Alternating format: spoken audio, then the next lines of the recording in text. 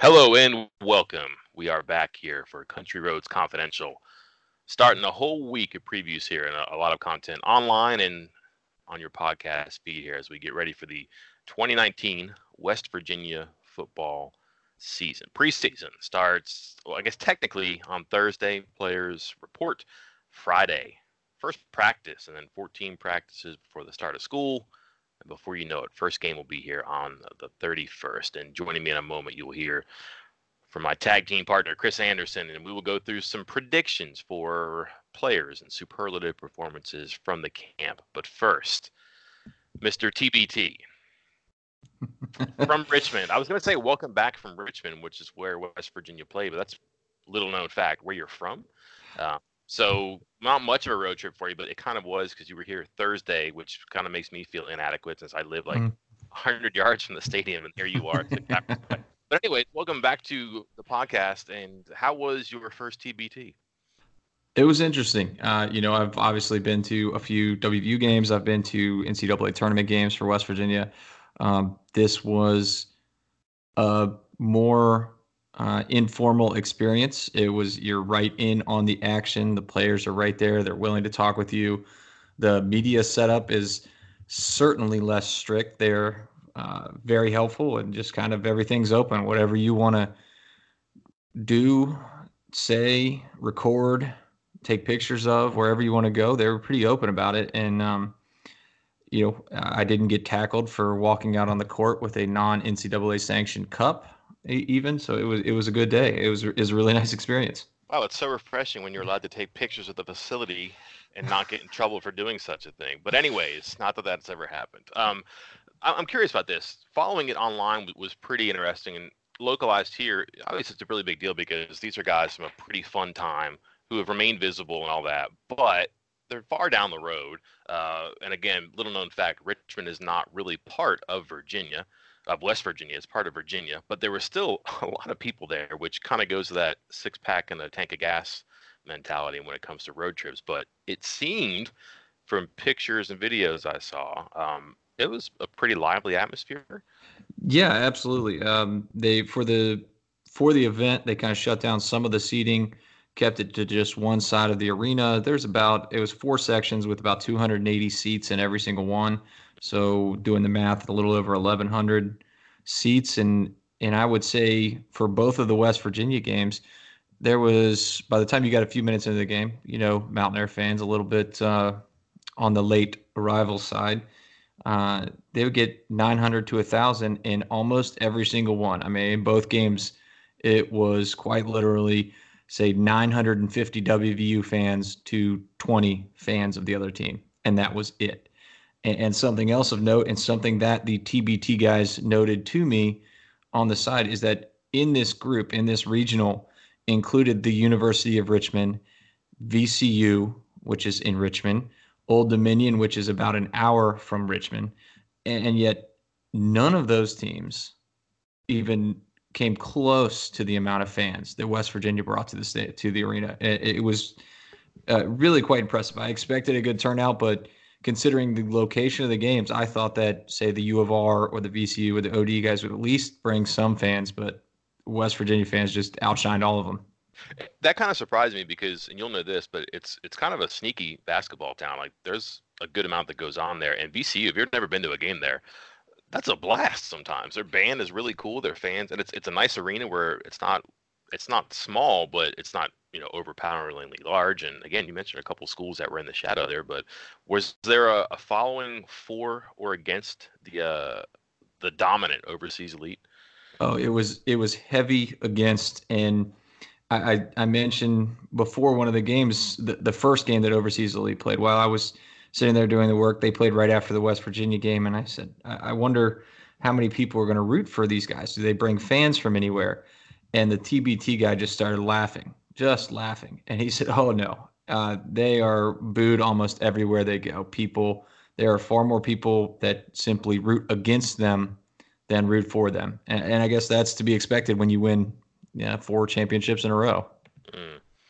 Luck of the draw is not great for West Virginia. They get the team that has literally never lost in the tournament in the second round. It was close for a while, but just I'm wondering, as you watch this, if they have the full strength roster, which let's say it includes Joe Alexander, who can probably score some points and maybe take some off the board too. And if Staten, plays, if he doesn't take that tumble the day before, you get good guard play there. It seemed like that was imperative in this tournament.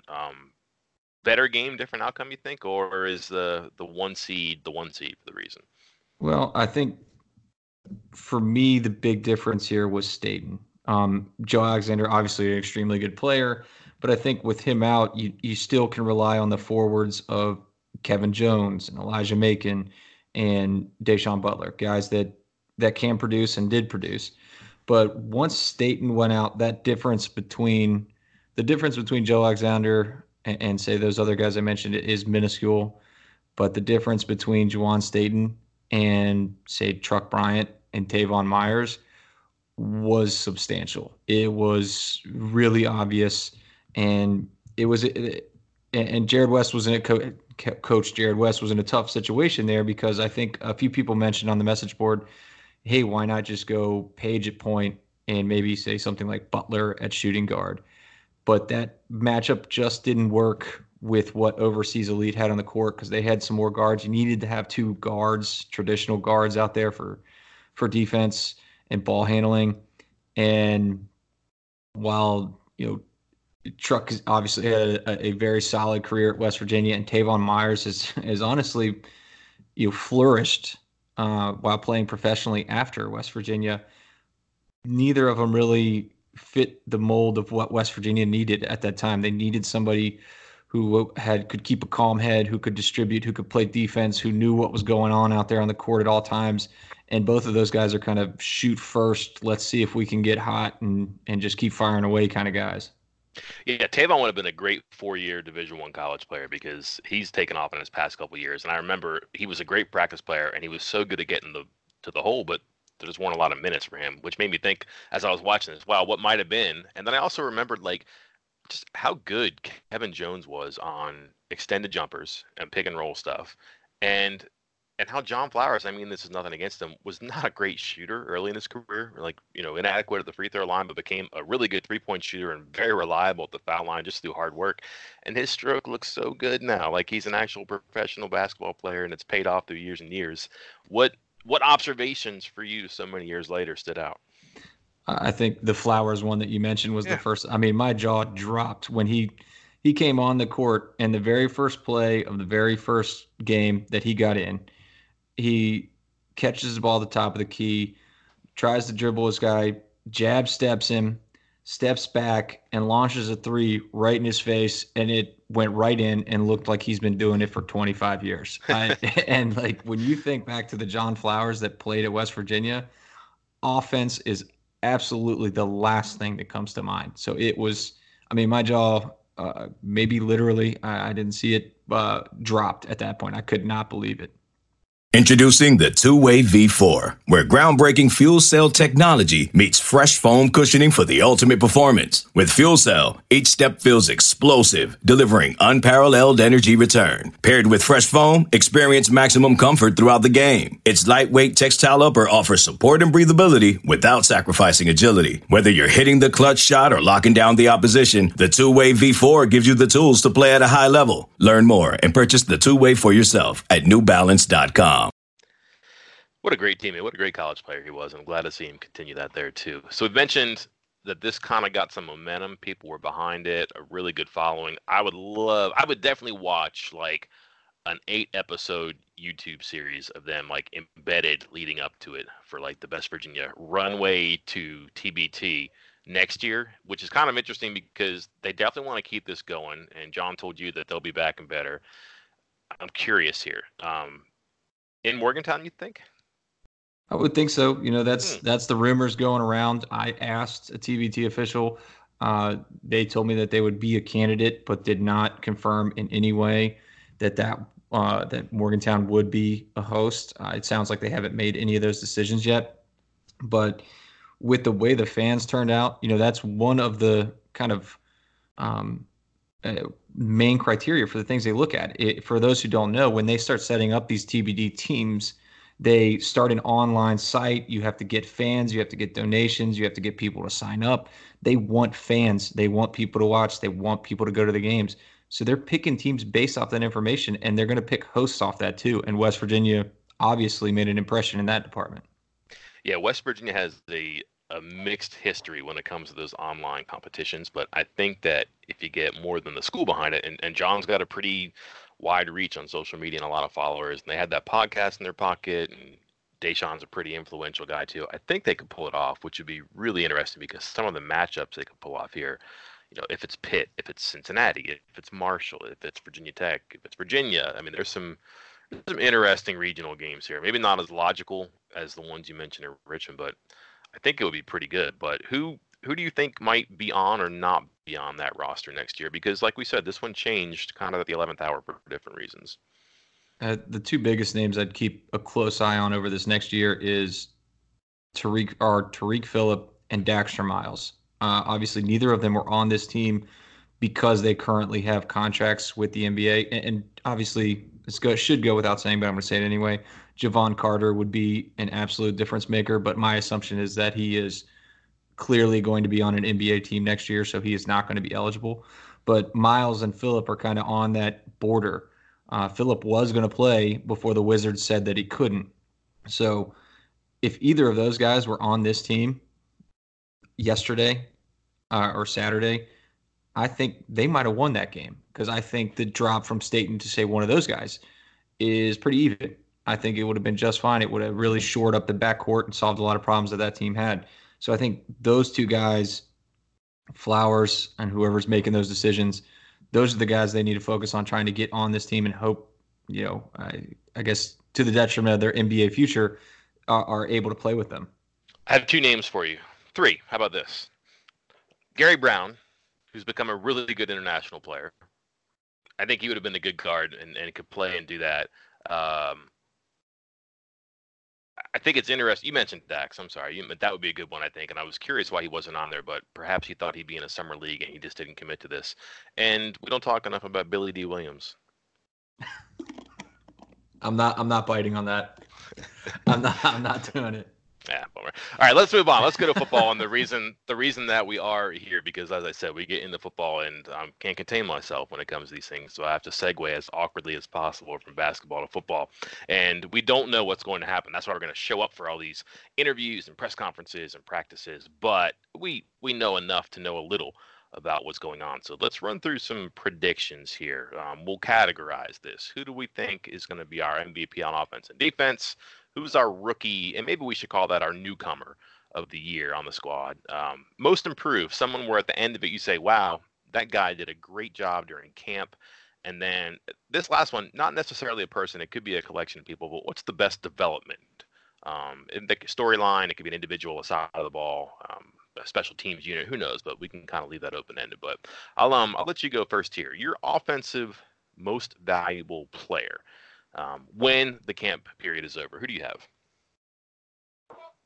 I'm cheating a little bit, but I'm going with quarterback Austin Kendall. I think once we get into camp and they go through these next few weeks, I get the sense that maybe Kendall's already won the job or is close to it, and the next few weeks are just going to solidify that, and the hype is going to start building up as the next couple of weeks go on. I think You'll hear some positive reports. You'll see some coaches saying some good things about him, and you'll see the hype build up around him and people talking themselves into a better season with some more consistent and stabilized quarterback play. Who's your pick? You better hope it's the quarterback. Otherwise, they're in trouble, because if it's not, that means they probably don't have one, and I think they'd rather have this done sooner than later. So I will side with you there. I do think it's very possible that the voices of this team and the personalities on this team and the backbone and whatever you want to call it will be your Sills and McKivitz in the offensive line. I have a hard time picking a leader or even a front runner at the running back position, and which leads me to the receivers. It's kind of hard to spend any time around TJ Simmons and not see him as someone who's really magnetic. So I think that's good. And that's part of what he has to do to raise those receivers, not only in a football sense, but literally raise them. There are a lot of young guys there, but I think he's going to be a playmaker who can play inside and outside for them, and that's going to be valuable because they're probably a little short on both of them. I think they'd like to have him inside, but until they get some guys outside, that's going to be tough. But you're probably right. A quarterback, which one? I don't know, because I said that a sleeper pick for MVP the last time we spoke was Jack Allison, and I'm not going to renege on my prediction there. Let's go defense here. I'll take this one first because this one, there are a lot of possibilities because so many of the positions are prone to statistics or impact on the game. And then not only that, but like could be lead positions on this team just because of the age of the people or the talent of the people who were there. But I can't get over that they moved Josh Norwood from corner where he was probably going to start and realistically be a pretty good player for them. And they moved him to safety, and we're not even sure what safety position. He's a free safety right now. He'll probably stick there. But maybe if they like Sean Mahone at free safety, they'll slide him to Cat. I'm not sure, but I haven't heard anything bad about him from, a leadership or a out front perspective in the offseason, the summer here. And then every time they're playing 7-on-7 stuff, he's sticking his nose in and making plays. And he was good in the spring too.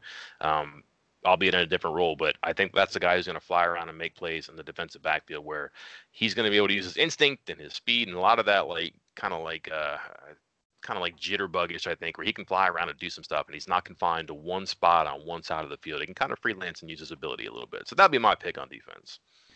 Well, I've been all in on Vandarius Cowan from the beginning, so I might as well stick with it. Obviously last year, it's strange because last year he wasn't eligible to play. He was forced to redshirt because of the transfer. And throughout the year, the coaches never really talked about him. Dana's stance was always, let's talk about guys who are going to play. Let's talk about guys who are on the field. But occasionally you would hear him mention guys, especially like on his weekly radio show, who were standing out on scout team. This guy, mentioned some random players who had a good week or who were having a good practice. But I don't recall him ever mentioning Cowan, yet Cowan ended up, I believe, and correct me if I'm wrong here, Mike, as the defensive scout team player of the year or whole scout team player of the year. So obviously he was making an impact and they just weren't talking about it. And I'm wondering if maybe because he's such a hyped recruit or was such a hyped recruit and a transfer that maybe this coaching staff is also taking this kind of, I don't want to say repressed approach to it of not talking about him too much until we get closer to the season. And now we're getting closer to the season. We're all going to see it. We're going to see him out on the field, some in practice, and it's going to be hard to hide how big of an impact he can make. So I think he's also going to get built up a lot over these next few weeks and have some momentum heading into the season. I think he'll be the talk of fall camp on defense. I famously asked Dana Holgorsen, the former coach, a question about Cowan last year, and I believe he gave me like a glowing review of, was it Abbott? Yes. It was somebody not Cowan, which always kind of seemed interesting to me. So yeah, that's not a bad one there. Your scout team player of the year, by the way, on defense was Tavis Lee. Well.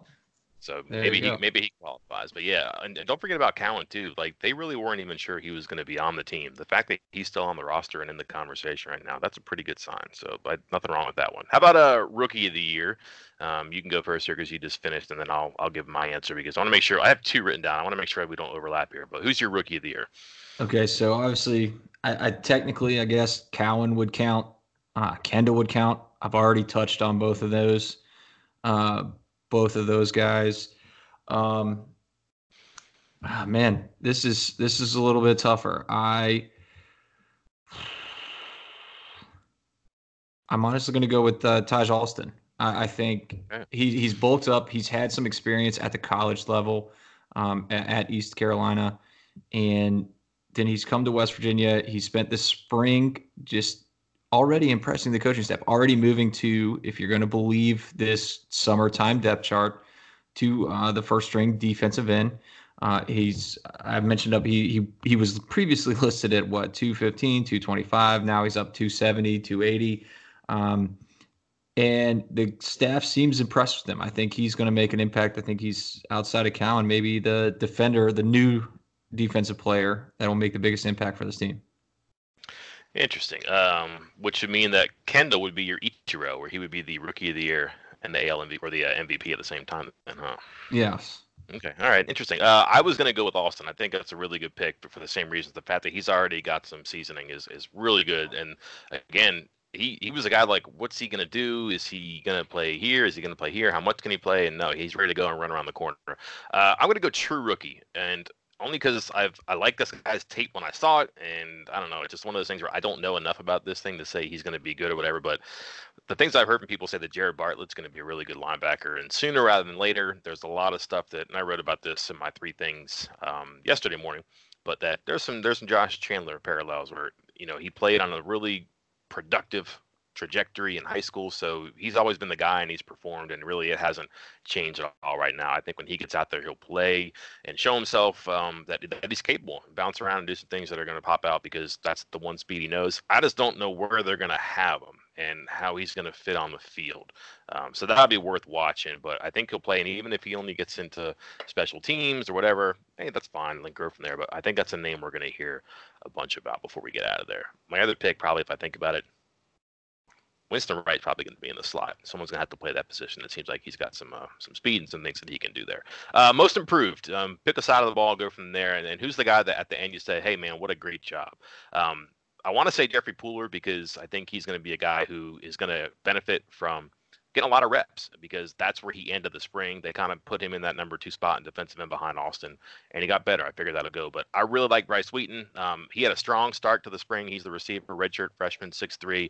He's really big. He's got a really good body for this position and what they want to do out there. He kind of tailed off at the end of the spring, and he wasn't who or what he was at the beginning. And that just may be natural. A kid who's at the end of a long first season on campus, and there's a whole bunch that's happened around him, and it's hard to stay focused that whole time. But everything that I've heard from people say that he's had a great offseason, he's really bought into a bunch of things, and he's locking down one of those outside positions right now, which they need. He's got that body, he's got speed, he can really turn those legs over and run. That's a guy who at the end of the season, you may look down at the stats and say, why isn't that surprising? And the reason you would say that is because he has a great camp. All right, I need some clarification here. Does Dante Stills qualify for most improved, or do we think he was too good last year as a true freshman? I would say most improved is certainly possible if you're going where I think you're going with this. So it was difficult for me to put him into this category for what I just mentioned, because he was an All-American in high school, one of the highest rated recruits ever signed with West Virginia, comes in as a true freshman and finishes with only 16 tackles, which isn't a lot, but 6.5 tackles for loss and 3 sacks and 2 forced fumbles in fairly limited snaps. This year, I think he takes the leap. I think he makes that jump into that sophomore season. He's got a full off season under his belt. He's more developed his body. He's going to, I think he'll probably get, I'm assuming he's going to get a lot more reps than he did last year, and he's really going to make an impact, and he is my pick for most improved. Tremendous upside potential right there, I think is what they would say. So that's not a bad pick at all. Finally, your best development here. What's the one thing at the end of the camp you say, wow, that is great news for West Virginia? They found a punter. Does that count? that better happen, right? Otherwise, it's going to be a lot of going for it on 4th down. I think the best development is that they figure out the quarterback situation. Obviously, okay, I mean, I hate to keep going back to this, but newsflash, you're not going to have a good football team if you don't have a quarterback. The last time West Virginia had a quote-unquote quarterback controversy, carousel, whatever you want to call it, was that 2013 season, the one that ended horribly thanks to just horrendous quarterback play. That was the 4-8 season for those who kind of pushed it out of their mind. And this is, I don't want to say it's shaping up in a very similar fashion, but there was 3, maybe 4 guys that were in contention. There was one guy that seemed like the lead candidate and kind of rode that through till the end. But the coach talked like everybody was possible to play, and it's happening again. And honestly, I hope it doesn't. They need to find one answer and go with it. And obviously, I've said Kendall, you are picking Allison, but not picking Allison. But they have to make a choice. They can't go in. And I think the best development for West Virginia is somebody steps up, takes the reins, and is the quarterback for this year. Well, a good sign that people are listening to us is that after I said that last week, and again, the question was dark horse MVP, and I said Kendall, but I was alerted soon thereafter that maybe Allison's got a little bit of an unspoken or perhaps even spoken edge, and there is already some delineation, first team, second team. So yeah, I mean, and that had better happen because you don't want that going into your last week of the preseason because that JMU game becomes a little bit tougher, and maybe so does everyone after that. My pick is going to be they're going to get impact from their transfers because they needed a few. And for important positions, and let's exempt Kendall from this conversation because he's been here. He almost doesn't count, even though he is a transfer. But they kind of rolled the dice on Noah Guzman, but Noah, the safety from junior college, and they need somebody back there. And if he can come in and solidify things, great. But he's eligible; he can play. We don't know about Reuben Jones, but or what position he'll play. But we know he's going to play end. We know he could play tackle. We don't know about Alonzo Adai. That's who I was going at for a second. Is he going to be eligible? Is he not? I think they're crossing their fingers and they have a chance that he is, and that can help them at cornerback. And we do know that George Campbell is eligible. And that's a 6'4", fifth-year receiver who can play outside. And we've mentioned that they need some bodies and some experience outside. So they already know 3 of those guys are going to be in. I think they feel pretty good about Guzman. And then there's also a better than not chance that Sean Ryan's going to be eligible, and he can help outside too. So 2 guys they're waiting on. I think that's the 2 guys they think are a yes and a should be yes in Ryan and Adai. And then 2 guys they know, Campbell and Jones. That gives you help on your defensive line and the defensive backfield, which they needed. That gives you some experience and some size at receiver, which they needed. And if those things come through from the NCAA and then all 4 of those guys are on the field, they can have some good news and some good results, I think, moving forward. In some spots where they needed help, too. Let's wrap up here. We are running close to overtime. Looking at the clock, and we missed it. But that's my fault because it's exciting right now. We're so close to it that we're only really just days away and articles and previews left to go to get to the finish line here. So this is one. We'll come out many more the rest of the week here, one a day until we finally get to that Friday practice. But that's all for this time. I will see you next time for earsports.com. I'm Mike Casazza. And I'm Chris Anderson. We'll talk to you next time. Thanks for coming by. Okay, picture this. It's Friday afternoon when a thought hits you. I can waste another weekend doing the same old whatever, or I can conquer it. I can hop into my all-new Hyundai Santa Fe and hit the road. Any road. The steeper, the better. Because my all-new Santa Fe is available with H-Track all-wheel drive, so I can hit the trail without a worry in the world. Heck, with 3 rows and best-in-class rear cargo space, I can pack the whole family in with all our gear. We've got available dual wireless charging for our phones, so we'll never lose touch with civilization, and we won't lose touch with the primordial power of Mother Earth. So which is it? Waste the weekend or do something a little more epic? And conquer it in the all-new Hyundai Santa Fe. Visit HyundaiUSA.com or call 562-314-4603 for more details. Hyundai, there's joy in every journey.